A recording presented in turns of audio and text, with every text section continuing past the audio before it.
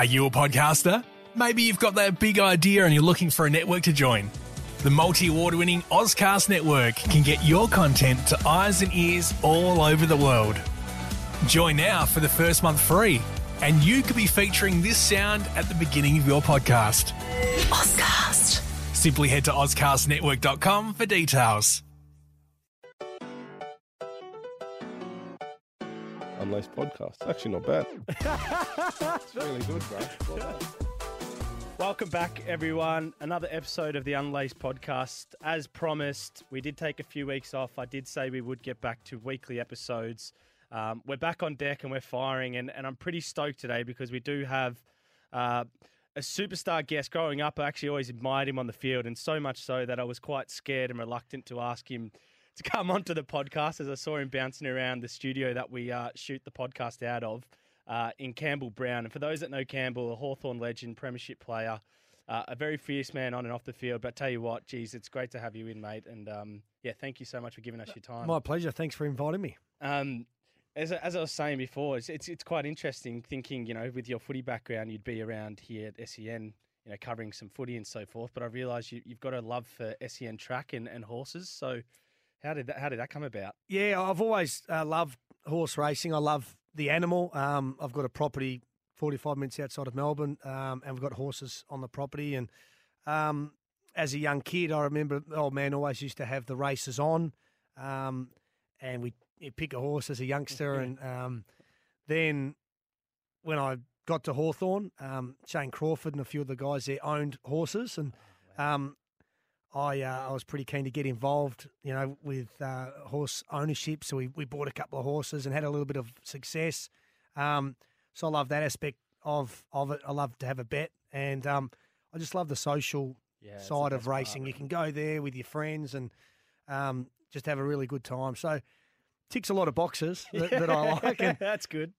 When Hutchie started SEN Track, which is a little bit different, for anyone that's ever listened to us, where we don't have the rights to the races. So we sort of call them ourselves and play music when we win, and we try and make it as colourful, as fun as we possibly can. So, it's been fantastic considering that racing's gone all the way through during lockdown and the COVID stuff. It's been the one constant, the one sport that pretty much hasn't missed a day. You're completely right, actually. I didn't even realise that. I was thinking last year, I'm like, geez, the races are on every day, all the time. Just interesting on this, because I assume, given your background, you've probably had some success on a couple of a couple of hares. There we go. Lucky it's a podcast, folks. On a couple of mares and so forth. But how do you know, when someone calls and you goes, mate, I've got one that I think you should get into? I assume you get a lot of phone calls like that. You do. You know? It's a bit of potluck. You've got some guys that, really big into it, so that they spend a lot of money to get the best horses from overseas and buy really, really good, well-bred fillies and colts at sales, and they naturally offer them. Right? You might get offered 15, 20 horses a year where you just take a percent of. Right. You can take 0.5% up to however much you want. Right. And then it's just a guessing game, and if I've knocked back some seriously good horses, that have gone on to win 7 and 8 Group 1s, Boban and Sunlight and a few, and you kick yourself. Yeah. I've gone into a couple of horses that are just absolute duds. Yeah. Okay. Show no ability at all, and you have a bit of luck in between, and so there's no perfect science, and it is quite an expensive hobby, but of course. It's something you love, and you work out who sort of has the luck, and you go with them, you follow them. The magic dust. Exactly. Did you always want to be a footy player growing up? I did, yeah. For as young as I can remember, if someone asked me what I wanted to do when I grew up, I always used to say I want to play AFL footy. And primary school, grew up in a football family. My old man obviously played. A bit of a legend over in West Australian football. He came across to Richmond for a year, the year that they won the premiership in 74, and missed it through suspension. He got rubbed out in the semi-final, believe it or not, for throwing the ball too hard back to the umpire. Jeez, he threw it back that hard and got rubbed out for a couple of weeks, which he missed the prelim and then the grand final, which they went on to win. But loved footy. I was obsessed with footy. barracked for West Coast when I lived in Perth. Yeah. We moved to Melbourne in 1993 when I was 10. Okay. And my father got a job at Richmond, trying to sort of help them come out of the Save Our Skins campaign when they nearly went broke and they were doing the tin rattling and everything. Yeah. He came over to sort of help them financially from a commercial perspective and started barracking for Richmond. Then we'd go to watch the Tigers play every second week, and just it's all I wanted to do as a kid. Just play AFL footy. But I was always pretty small, and as I was growing up playing sort of under 12s to 15s, I was a late maturer. Okay. You know those blokes that have Yeah. hair, a bit of stubble and hair under their arms, and at 15 they're men. massive. Driving the game. Yeah. I was the opposite. I was skinny and a bit scrawny and a late maturer. So when you're sort of 13, 14, 15, 16, that's when you start to get really serious about your footy. Yeah. And my footy had plateaued a bit. I probably showed really good signs under 10s to 13s. Yeah. When you're playing against kids. Yeah. But because I was a late maturer and there were other players that were bigger than me and I was trying to be a midfielder, it was tough work. So I never thought that I was an absolute chance to get drafted. That was the aim, but I had to work really hard for it, yeah. Right, that's crazy. Because how tall are you now? I'm 177 centimetres, so 5'10". Was that ever like back in the generation when you got drafted, which we'll go into, the unbelievable draft class that it is? Like, was that ever sort of put against you as your height? Because I'm a similar height, and I just always felt that I'd be too small.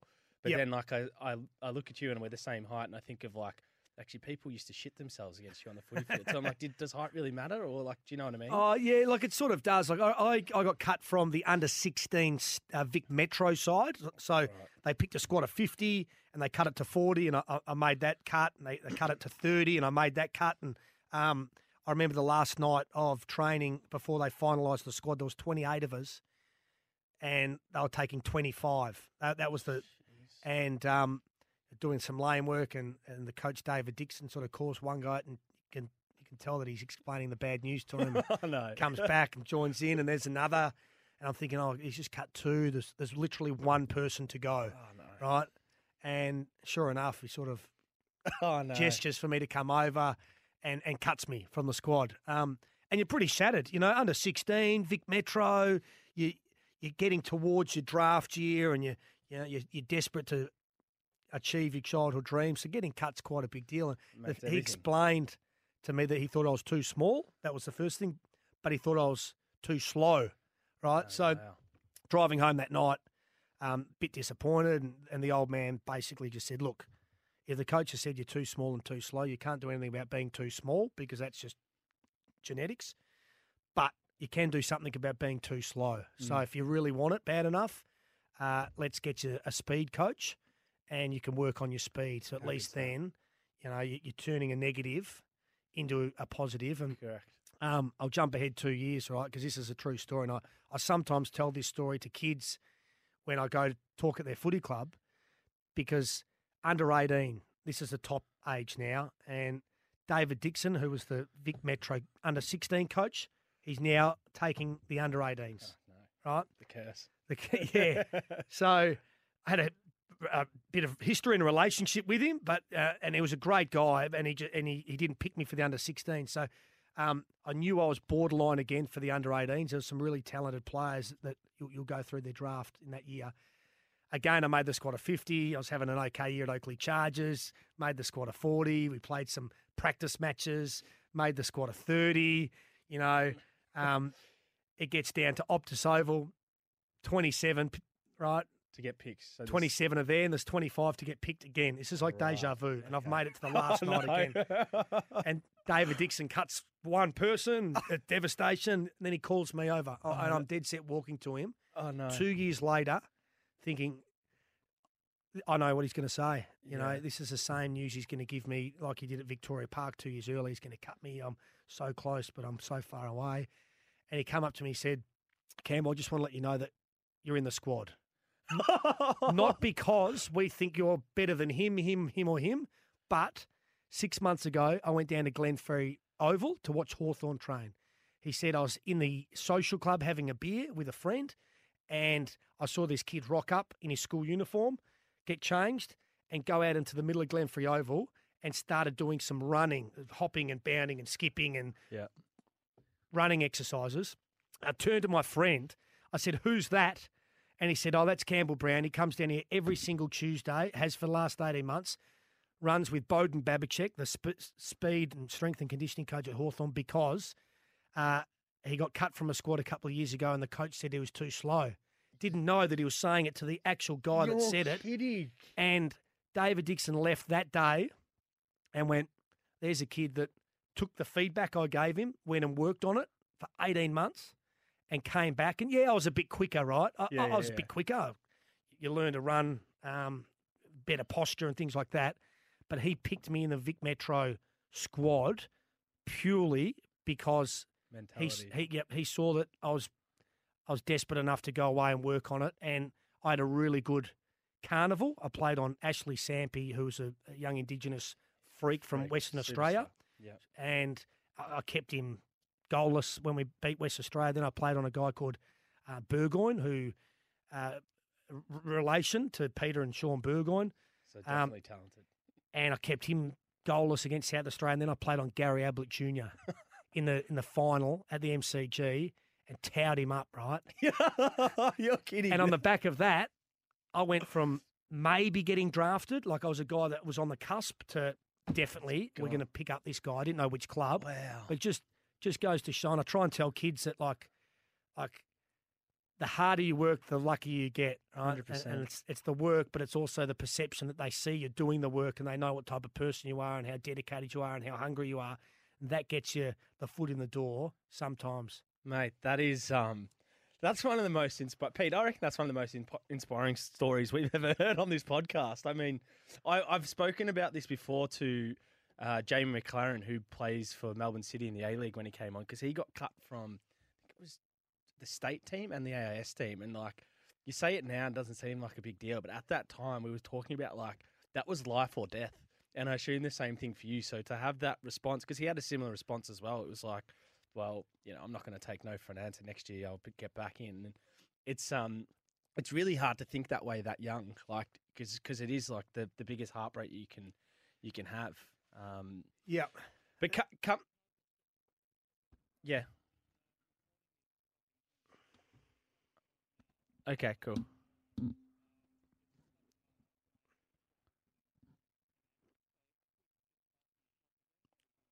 On which one? On that whole story? No, oh my God. What? He cut it. No, they're.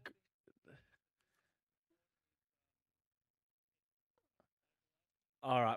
What we'll do, Pete, is we might just go through the remainder, and then we'll come back to that if we feel it. Yeah, just to keep. Did he not record that? No, the recording's flashing in and out. He's got it steady now, but through the story, he said it was flashing. Oh, really? But we kind of do need that, and I don't want to make him repeat it, so that's fine.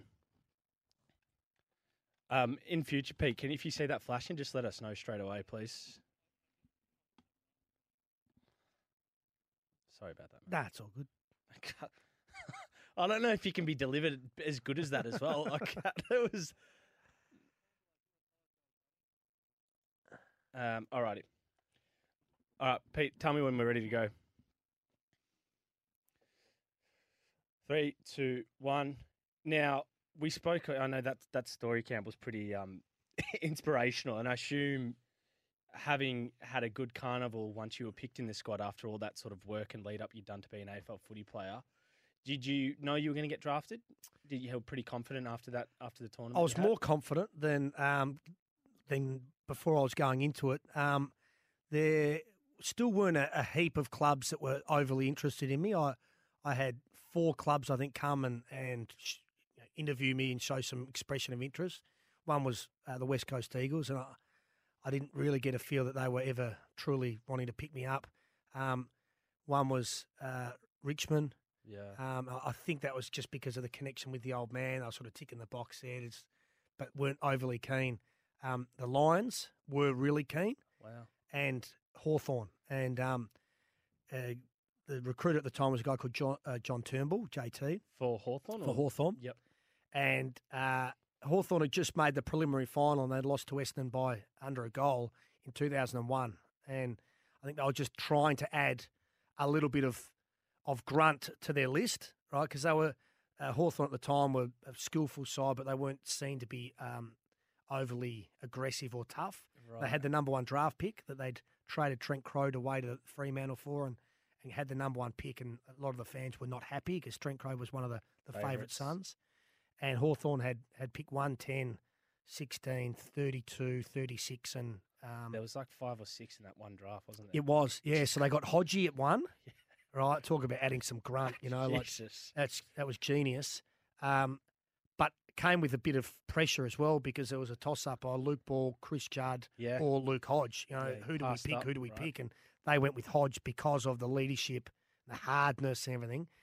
And in the first couple of years, Juddy won a Brownlow, played in a premiership, and people were questioning the decision. Early days, can you believe that? Unbelievable. They got a guy called Daniel Elstone, who was a tough inside mid that never went on to play any games. Rick Ladson, who was a premiership player, picked me up at 32 and got Sam Mitchell at 36, right? So you could argue that 2001 draft really helped set the club up to the success we had, many years later. But John Turnbull lost his job as the recruiter for Hawthorn at the end of 2004 because one of the reasons was because he picked up Luke Hodge and not Chris Judd.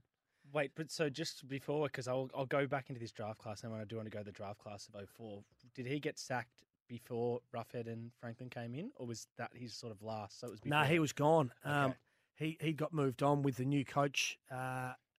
Peter Schwab left, and with him the assistants and John Turnbull and everyone. That's not the only reason, but one of the big reasons was that Hawthorn had failed in a couple of years post that draft. Luke Hodge was playing AFL footy, but he wasn't sort of the star that Luke Ball and Chris Judd was, and people are sort of saying, they made the wrong decision, which is always find extraordinary that you can try and marry up 2 players' career before they've finished. Yeah, that's ridiculous. Look at it in its entirety at the end. The twilight, right? And you're certainly not begrudging Hawthorn's decision to pick Luke Hodge at number 1 after 4 premierships, 3 as captain. You'd prefer that, wouldn't you? He's the CV that he had versus Judd. And you're right, Judd's first few years was like just out of this world. But just to go through this draft class, because it's just Hall of Famers everywhere. And I remember, because I was a St Kilda fan, we were in this similar position where we picked up Luke Ball, and Luke Ball's a superstar coming into the AFL scene. But everyone's like, well, we could have got Chris Judd, or we could have got Sam Mitchell or Gary Ablett, or James Kelly was even in that draft as well. Yep. But like, is it still looked back on now? Is it like one of the greatest draft classes ever? And did you know what some of these lads could achieve, like when you were in that sort of pool of you players? don't know. No idea? No, I mean, we're just 17, 18-year-old kids at that time, and right. You talk about how deep's the draft, and they're like, it's deep up to the top 20 or top, But a lot of those players, Dane Swan went like in the 50s, and Brian Lake went in the 70s. Yeah, that's right. David Hale, and this went all the way out to the very end. We had stars all over the place: Stevie Johnson, Jimmy Bartell, James Kelly, Gary Ablett. That was Geelong's draft. Yeah, so they did unbelievably well. It's ridiculous. And so, it's definitely a draft you look back on and you go, wow, like have a look at the players that they got and the bargains that you could have found at pick 50, 60, 70 and 80. Yeah. And a lot of clubs had success on the back of it, and Hawthorn was one of them. The irony, because you and Geelong were the players, the quality of players you picked up, and then, fast forward 6, 7, 8, 9 years, the absolute classics that you guys would have against them. And I remember, I can't remember who said it, one of the footy pundits was just saying, it might have been an ex-Geelong or Hawthorn player, but like the amount of Hall of Famers on one field at one time when those two were running at each other, like we'll look back on and realise, holy shit, what an epic battle that was. Coming into Hawthorn early days for you, and obviously this is 2001, this is pre-Alistair Clarkson, this is pre the Hawthorn we know today of just the last 10 years that have been so dominant, or 15 years. What was it like for you as a young kid? It was fantastic because I lived just up the road. Right? So Glenfrey Oval we were still training at. Take 2 minutes to get to. I was still living with my family. So in terms of, moving to Brisbane, if I'd have got drafted to Brisbane, I would have had to have moved interstate, tried to break into a side that had won. They were just about to go. Yeah, they just won 2001. They're about to win 2002, 3 and play off in a granny in 04, right? So I'm thinking, I'll never get into that side. Yeah. So to go to Hawthorn, that we're on the cusp of success, but living up the road, you're just a starry-eyed kid. You get there and all of a sudden you're training with Shane Crawford and these guys. It was just great. But you don't think too much of it. You sort of just want to get there and improve and be the best sort of player you can be. I was a million miles off playing AFL footy. I started my career in the Box Hill 2s. Yep. So not even Box Hill. 1s, 2s. Yep, the 2s, right? In the development league. 9 a.m. on a Saturday morning, I'd get there. I was the only listed player on the ground. So all the other Box Hill players were playing Box Hill 1s. So I was coming from a long way back. Did that hit you mentally at all? That was really, it was a bit frustrating. Yeah. But again, it's just another hurdle you overcome. And you're like, well, right, if I play good footy in the Box Hill 2s, I might get a look at the Box Hill 1s. And I played one game in the Box Hill 2s, got elevated to the Box Hill seniors, played 2 games, belted David Teague. You're joking. And got rubbed out for 2 weeks, right? Wow. So coach wasn't happy. You want to get as much game and development into you as you possibly can. They discussed bringing me back through Box Hill 2s again, right? And they didn't. They brought me back through Box Hill 1s. I played 2 more games. Yeah. The seniors had a terrible loss. Right. And Swabby, the coach, decided he wanted to make a bit of a statement on some of the senior guys. Yeah. And he picked me and a couple of other young guys to go to Adelaide and play Adelaide at Footy Park, Adelaide Oval. Yeah. Footy Park it was, yeah. To debut. So all of a sudden, is this in your first year? Yeah, again, how quickly, wow. 2002. My first season. First season. How quickly it can turn. You're playing Box Hill 2s and thinking you're a million miles off, which you are. So all of a sudden, I debuted round 11, and I just remember saying to myself, I got this opportunity before I deserved it. Some players play really good footy for 2 years in the 2s and they can't break it in. I was like, now I've got the spot. Don't lose it. I'm not losing it to anyone, right? I'm just going to do absolutely everything I possibly can. I never want to be out of the side again. And I never got dropped my whole career. I missed games with suspension. I missed games with injury. Yeah. But I never, ever played another game in the 2s ever again. Wow. So that mentality's so unbelievable to me, though, because then you get that full 360. I still think there's a lot of blokes that would be in the Box Hill 2s and think, fuck this, I'm way better than this. Yeah, but that's an ego thing. You got to put that's pretty ego good that away. you can have that at a young age, because usually some kids do, but I think that's stance. Yeah, I think that you need to have self-confidence in your ability. Yeah. Which is different to ego. 100%. If you're the best player in the sport and you've done things, you can have an ego, right? When you're an 18-year-old kid that has done nothing, you've got no choice. You can have the self-confidence and belief in you, but you don't have the right to have an ego. Yeah. And you don't have a right to be shitty that you're playing back pocket when you think you should be playing midfield or you're starting on the bench, right? Yeah. Park it and prove with your actions. Right? And they're the best players that I remember playing with were those guys. Sam Mitchell didn't get drafted in his top age year. Yeah. He sent a video of himself to 16 clubs, right? Or every club out there saying, this is my highlights package. I'd love to come down and train with you guys. And he said of the 16 clubs, 12 never got back to him. Right, 3 said thanks but no thanks, and 1 club invited him down to train at Box Hill before Christmas with no expectations or guarantees. And he did that, made Box Hill side, had a reasonably good year, got drafted, went on to be 4-time premiership player, Brownlow medalist, and captain the club, right? Brad Sewell was off the rookie list, started his career as a back pocket, wanted to play midfield. Then he got in there as a tagger, right? It takes time, so you just got to let your actions do the speaking and not have an ego, not crack the shits when things go wrong, because you can turn them around really quickly. And my motto always was anyone can play well in a winning side, ball's free-flowing and everything's good.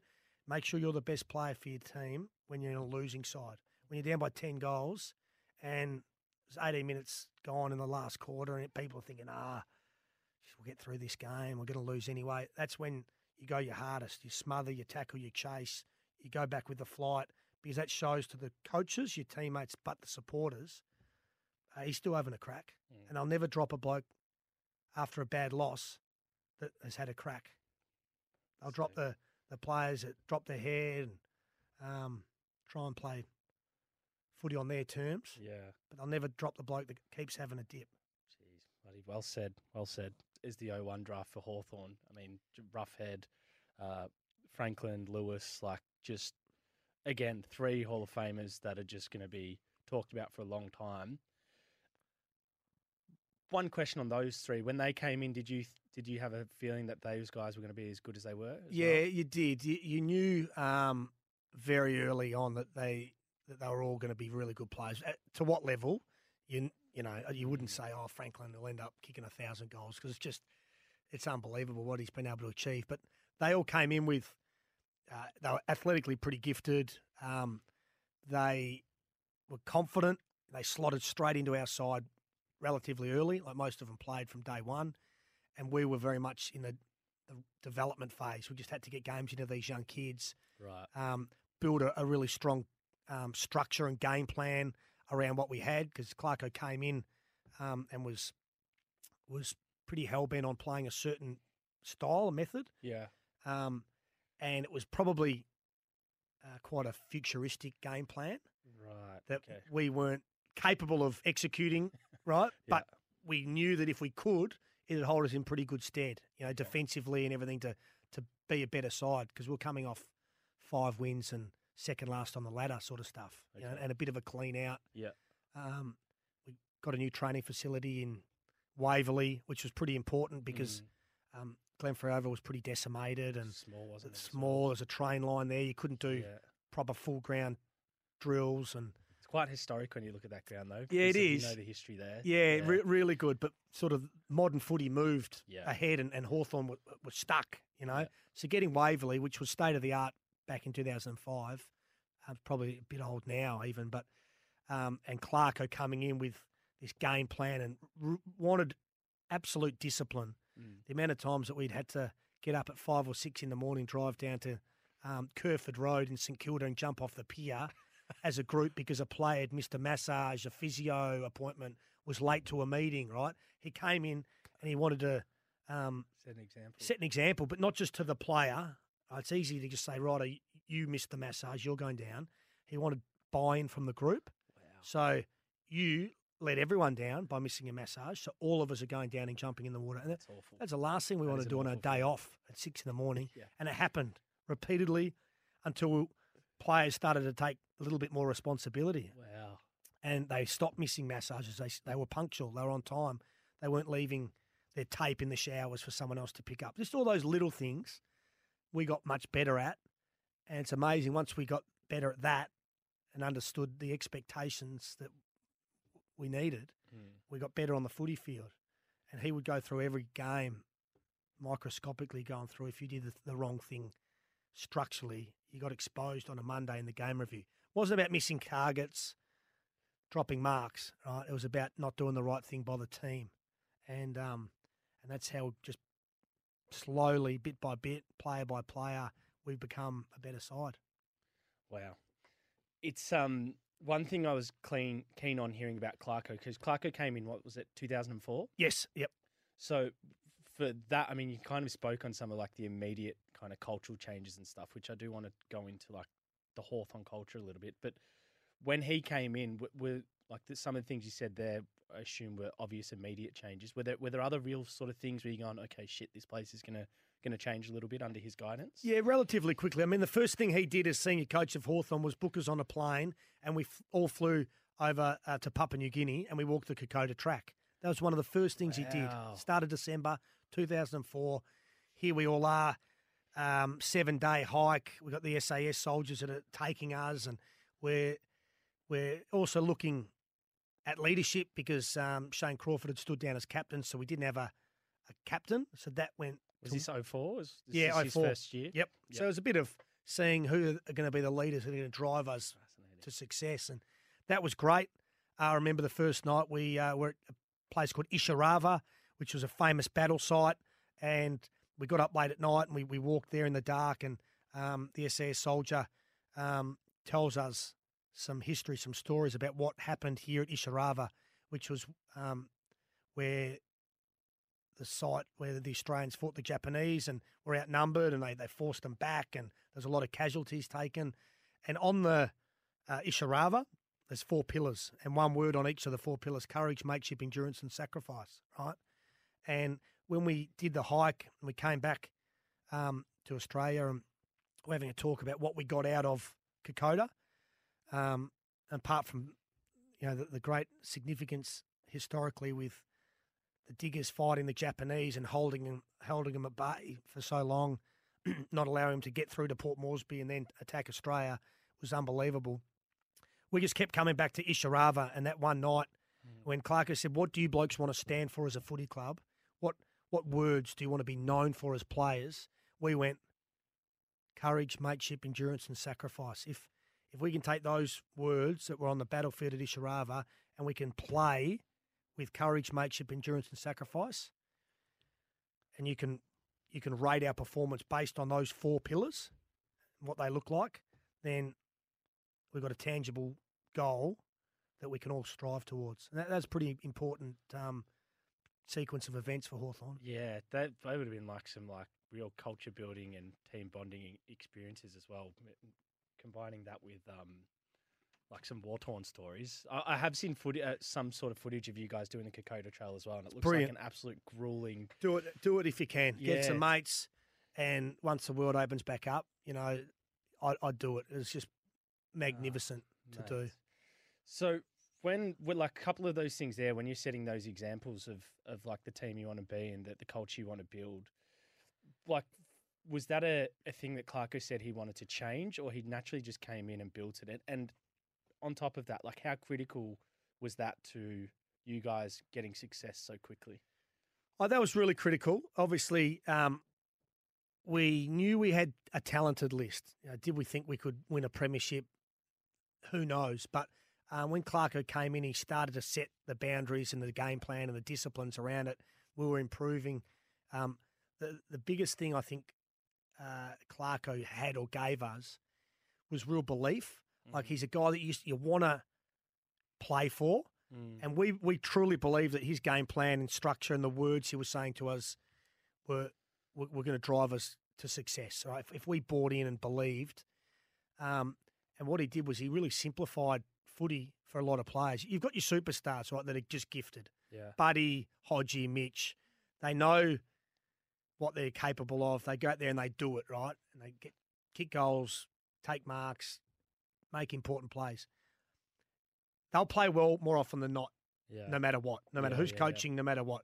But to be a successful side, you need to have 22 players on the day all really contributing. And I think Clarko gave players 15 to 22. The 6 or 7 guys that aren't the best. 15%. But he gave them belief that if they played their role, we would win the games, right? And even me to an extent, I was an average footballer till Clarko got there. And he just said, mate, these are your strengths, killing the high ball, your aggression in the air, this, that, and that. Play to them. Decision-making, disposals. We don't want you kicking the ball. It's not what you're there for, right? Yeah. So you get the footy, handball it to Guerra, Birchall, Burgoyne, someone, because they are a better kick than you. I'm not being rude, but they're better, right? You're better at winning a hard ball than some of these guys. So you win the hard ball. And he gave everyone this role, right, that just played within your limitations. And guys like Michael Osborne, it's not about kicking goals. We want you tackling, chasing, spoiling, bringing the ball to ground, locking the ball inside the forward 50. And if at the end of the day you come off the field and you haven't kicked one, but you've laid 4 or 5 tackles, you'll play next week. We'll reward you with vision, of the good things you've done. So all of a sudden, you had all these players that were hell-bent on just playing their role, right? Oh, yeah.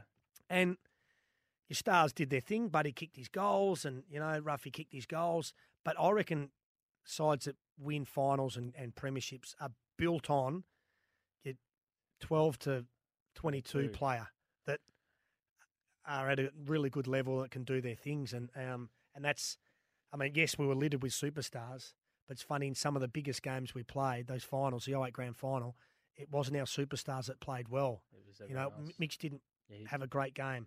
Buddy was kept pretty well held by Scarlett. Or it was Michael Osborne, Chance Bateman, Rick Ladd, Xavier Ellis, Clinton Young, guys that, not big household names, big stars. They were the ones that dominated in those big games, those big moments. So that comes back to like the yearly management of how Clarko was with some of these guys, that when they got there in September, they didn't have that sort of fear factor in their mind of like they're not good enough. No, well, they just knew they had to go out there and execute their role. Wow. And that's all you needed to do. You didn't get worried about super coach points, disposals. Yeah. All you needed to do was execute your role. If we had more players doing that on the day than the opposition, we knew we would win. Yeah. Right. So it's a bit of selflessness that if you don't have that ego, if you don't go out there and think, I've got to be the guy that kicks 4 today for us to win, right? Then it doesn't matter. We knew that if Buddy wasn't kicking goals, Mark Williams would bob up. Cyril Rioli would bob up. Yeah. In the midfield, if Mitch wasn't getting the clearances, that's okay. Brad Sewell could. A young Lewis back then. Right? Yeah. So, he says it a million times, but lose a soldier, replace him with another one is a saying that while it's bad that you're not in the side with injury, suspension, or you get dropped, we're replacing with the guy that's going to play the exact same way as you. And that was the mentality. Mate, it's unreal. Coming into 2008, did you guys have a feeling like you were a sniff to win it? Not at the start of the year. We had a good year in 07. We'd made the finals for the first time, but we were still young and learning. The one thing we had in our favour was we were starting to master Clarko's cluster, that full ground press that he brought in, which was revolutionary. No side knew how to get through it. They tried handball and they couldn't. They tried chipping with kicks. They left players inside the forward 50 to spookers. But we were getting better and better and better through training and games and vision and everything of this full ground press. And Geelong were by far the best side in the comp. They won 07. They dropped one game in 08. But we always felt like we had the cattle and the game plan to cause them trouble. Could we beat them as a young side? We need a few things to go right, but we didn't fear them. And we lost to them late in the year, I think about round 17 or 18. We played them at the G on a Friday night.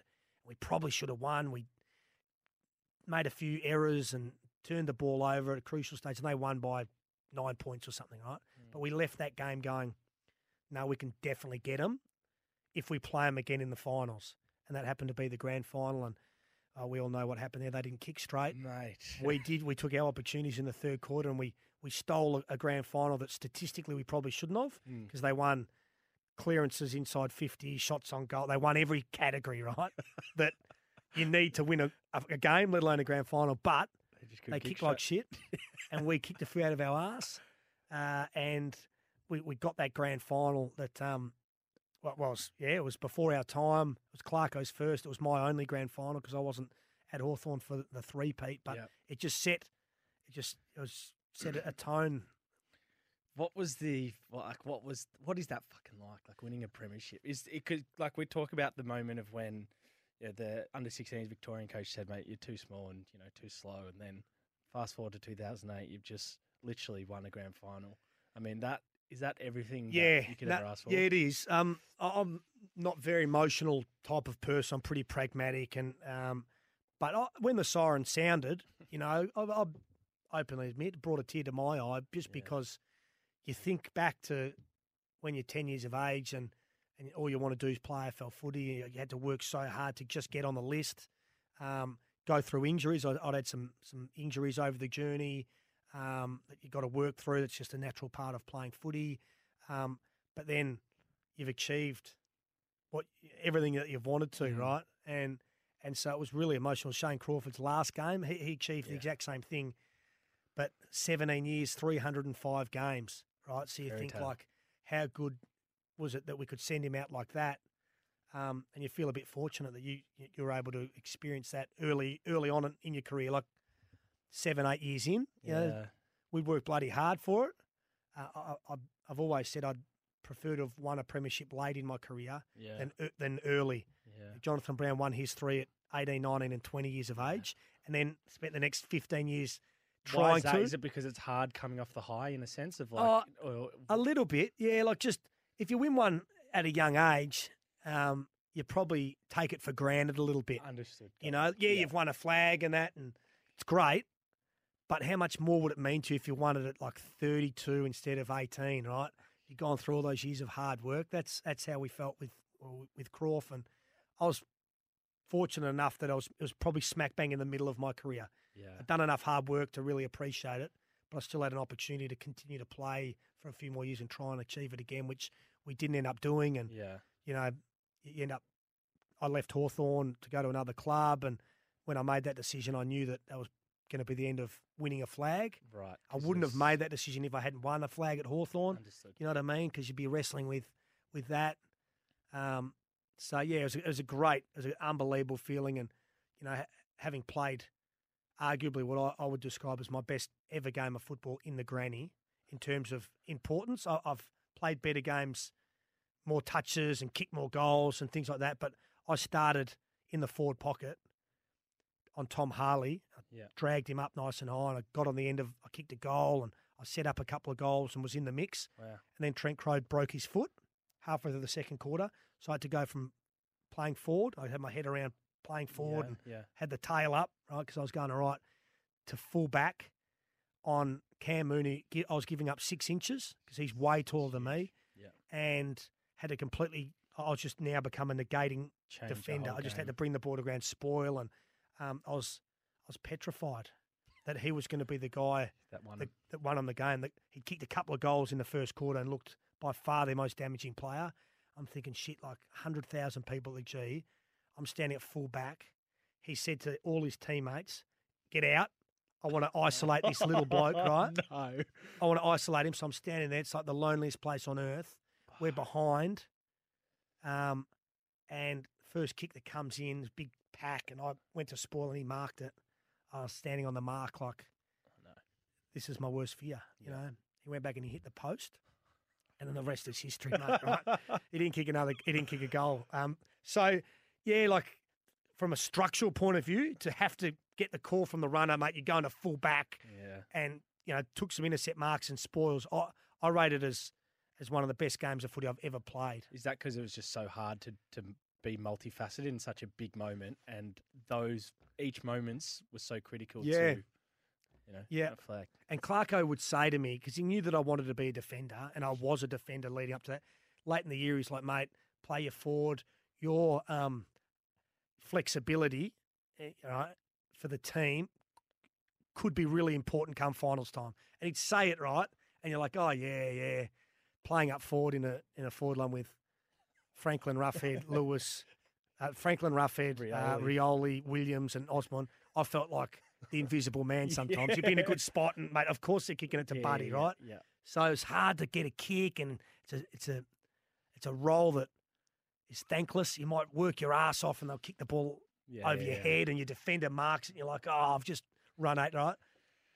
But true to his word, that flexibility became unbelievably evident in grand final to have to go back to full back and play a role, which I didn't think I would have to do. Trent Crowe never played ever again. His foot blew up. That's right. And he stayed on the list for 2 more years, but he never got back to full fitness and retired. So it was a big moment.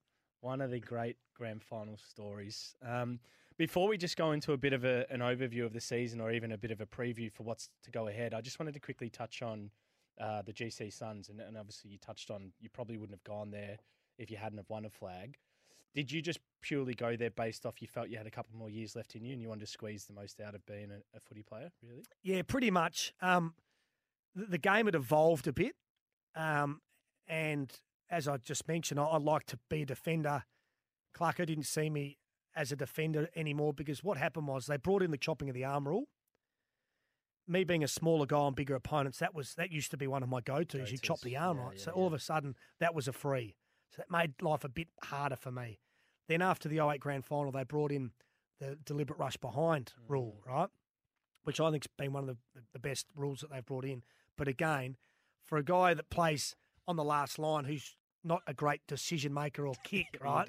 That used to be my, you look up and you shit yourself, you handball through for a point, right? Yeah. So they brought that in. They got a lot harder on the deliberate out of bounds rule. If you just kicked it up the line out of bounds, it was a free, right? So those 3 umpiring decisions probably hurt me a little bit in terms of being the defender. And so while I was playing as a defensive forward at Hawthorn, we had guys like Geray, Suckling, Bruce, Stratton, some really good players, kids that hadn't quite played AFL footy yet, but they were coming through, Whitecross. And the writing was on the wall a little bit. You know, Clarko's always brutally honest, and he said to me, mate, you're in our best 22 at the moment, but going forward, what that looks like, I can't guarantee you, which is fair enough. Yeah. But I'm 27 years of age. Right. I'm thinking, shit, if I knock back the Gold Coast and I stay here at Hawthorn, and I end up sort of getting dropped, getting retired at 28 years of age, thanks for your service, but you're done. Yeah. I had this opportunity to go to a new club. I was vice-captain up there my first year behind Gary Ablett. Okay. They offered 3 years. So already that'd take me to 30. Okay. And they had a young developing list, needed some older guys. Yeah. Maybe I could have got another year or two. So really it's like I was looking at it as a 3, 4 or 5 year. More as a tactical, strategic thing. Than 18 months. Yeah. But making that decision is hard, obviously, because I loved the Hawks. And when I made the decision, I knew that we were in premiership mode still. We'd won 08, but we hadn't had a great 9 or 10. But we weren't a million mile off. Yeah. I didn't think we'd go on and win 3 premierships post that, But he had to rebuild that side again. And that's one of his great efforts because I left, Xavier Ellis left, went to Perth. Clinton Young went to Collingwood. Yeah. All these guys left or got retired. And he built that three-peat again with Isaac Smith and Piopolo and all Liam Shields and another group of guys, still the superstars, but that's why there's only 5 or 6 of them that played in all 4. Buddy left. So there's a lot of guys that end up leaving. But, yeah, that was the Gold Coast Suns. It was pretty tough up there. Like, it was probably – I knew that we wouldn't win many games and it'd be hard, but it was probably harder than I thought. And if you speak to any of the senior guys, the facilities were terrible. Yeah. We're training out of sheds. Yeah. And we're just getting beaten by like 15 goals a game. And, it's not the young guys' faults, right, because they're just learning it. So a lot of the responsibility fell back on the senior guys. There was only like 4 or 5 of us. Yeah. Nathan Bock broke his leg, never played again. Gary Ablett was dominating week in, week out. He's a freak. Yeah. So when they were looking at the Suns and they're probably going like, they got these players on big money, Brennan, Rishkatelli, Harbrow, Brown, they're not playing at the level that they should. Yeah. And that was a bit frustrating because like my level at Hawthorn was 10 to 15 disposals, not do too much kicking because they didn't want me to, spoil, compete, tackle, chase, smother, be aggressive. I found I was doing that exact thing at the Gold Coast. Yeah. But because we were losing by 10, 15 goals, the media or the people sort of saying, he's not playing well. That's not good enough for one of their leaders. Yeah. And that's what I wrestled with a bit because what was considered a good game at Hawthorn, when you play that and you've played your role, you've won, that exact role wasn't good enough up there because we're getting pumped. Jeez. So it was we copped a fair bit of criticism up there, and the development program probably wasn't what it needed to be. Yeah. Hawthorn had a great development program. They really put time and effort into the kids to get their skills right. And up there, they just gifted games to players that didn't deserve them, but thought they'd be better players at 30 games than they were at 10. Yeah. But only if you teach them the right way to go about it. Yeah. If you're not actually teaching them defensive running and the little things or dropping them for poor performance, they're just getting games for the sake of it, under false pretenses. Yeah. I think that happened a little bit at the Gold Coast. Okay. There was some improvement naturally, but then to get them to the next level just wasn't there because the NEFL's not a very strong competition, and the players worked out pretty quick that they were getting games no matter what. Yeah, it's not what you want. Mate, pretty incredible career you had. As I said, some of those stories around Hawthorn are folklore. I mean, they're going to be talked about for a long time, that squad. So before we do round out, Campbell, I did just want to get a few pointers of you off the current season we had. I know you do a lot of work behind the scenes and covering the footy with SEN and a couple of the other mainstream channels. But overall, what was your take on the season that we've had thus far, and obviously with the COVID in and out and bouncing around? Yeah, they've done another terrific job, the AFL. I think the season's been fantastic. I mean, I think Port Adelaide are the team to beat at the moment, but the fact that we're sitting here and there's 6 genuine chances that can win the flag, I think for the AFL point of view is magnificent. You know, that's what you want. And yeah, the COVID hit again, which made it a bit frustrating, and I'm sure the AFL would have liked their time again in terms of the fixture and a few little things like that. But the fact that they've been able to juggle another year, and it's been really exciting. I mean, look at the last round of the season. Crazy. How good those games were. Yeah. And, Maxi Gawn's goal after the siren, which then puts them on top of the ladder, which changes the dynamics of the footy finals, and it's brilliant. So yeah, I reckon they've done a good job. I think Port, I've said this the last month, they just have been building nicely. I used to think they were too one-dimensional. It was Charlie Dixon or bust. And just over the last 5 or 6 weeks, Georgiades didn't play on the weekend, but he bobbed up and he could kick some goals. Rosie, Pete Laddams, I think, will play a pretty important role in the next few weeks. Yep. Marshall. So all of a sudden, if Big Charlie doesn't kick his 3 or 4, but he just competes and brings the ball to ground, Orazio Fantasia, how good was he? Yeah. Now they look like a side that their backline's solid, their midfield's rock solid. Now they've just got enough options up forward that it's not Charlie Dixon or bust, and they're proving it. So Port's your pick. They're my pick. It's a pretty good top 6 too. Like it's not a major gap between at least a couple of them. I'd be wrapped if Melbourne won it. Obviously, they haven't been in this position for a long time. So long since they've won a flag, and the long-suffering Demons supporters would love it. They're good. Geelong have been a bit disappointing, haven't they? But they get themselves in a really good position, and then they lose the first week of the finals. They do it all the time, but they've got the list that can win it. Yeah. At Brisbane, I think their best is good enough. They've got to do it the long way now, but GWS are a smoky. They got to hope. They're a great smoky. If Toby Green, it's all good to play. Jeez, these. Yeah, and the Doggies, well, they were probably premiership favourites up until a month ago. Correct. So yeah, been a great year. Awesome, mate. Campbell Brown, I just want a big thank you for coming on the show. Absolute superstar of a bloke, a great storyteller, as everyone has listened on throughout. Get onto SEN Track, blokes, if you want to listen to a good show, learn some stuff about horses and win some coin. But thanks again for coming on, my mate. pleasure. It's been an absolute pleasure. Cheers. Awesome.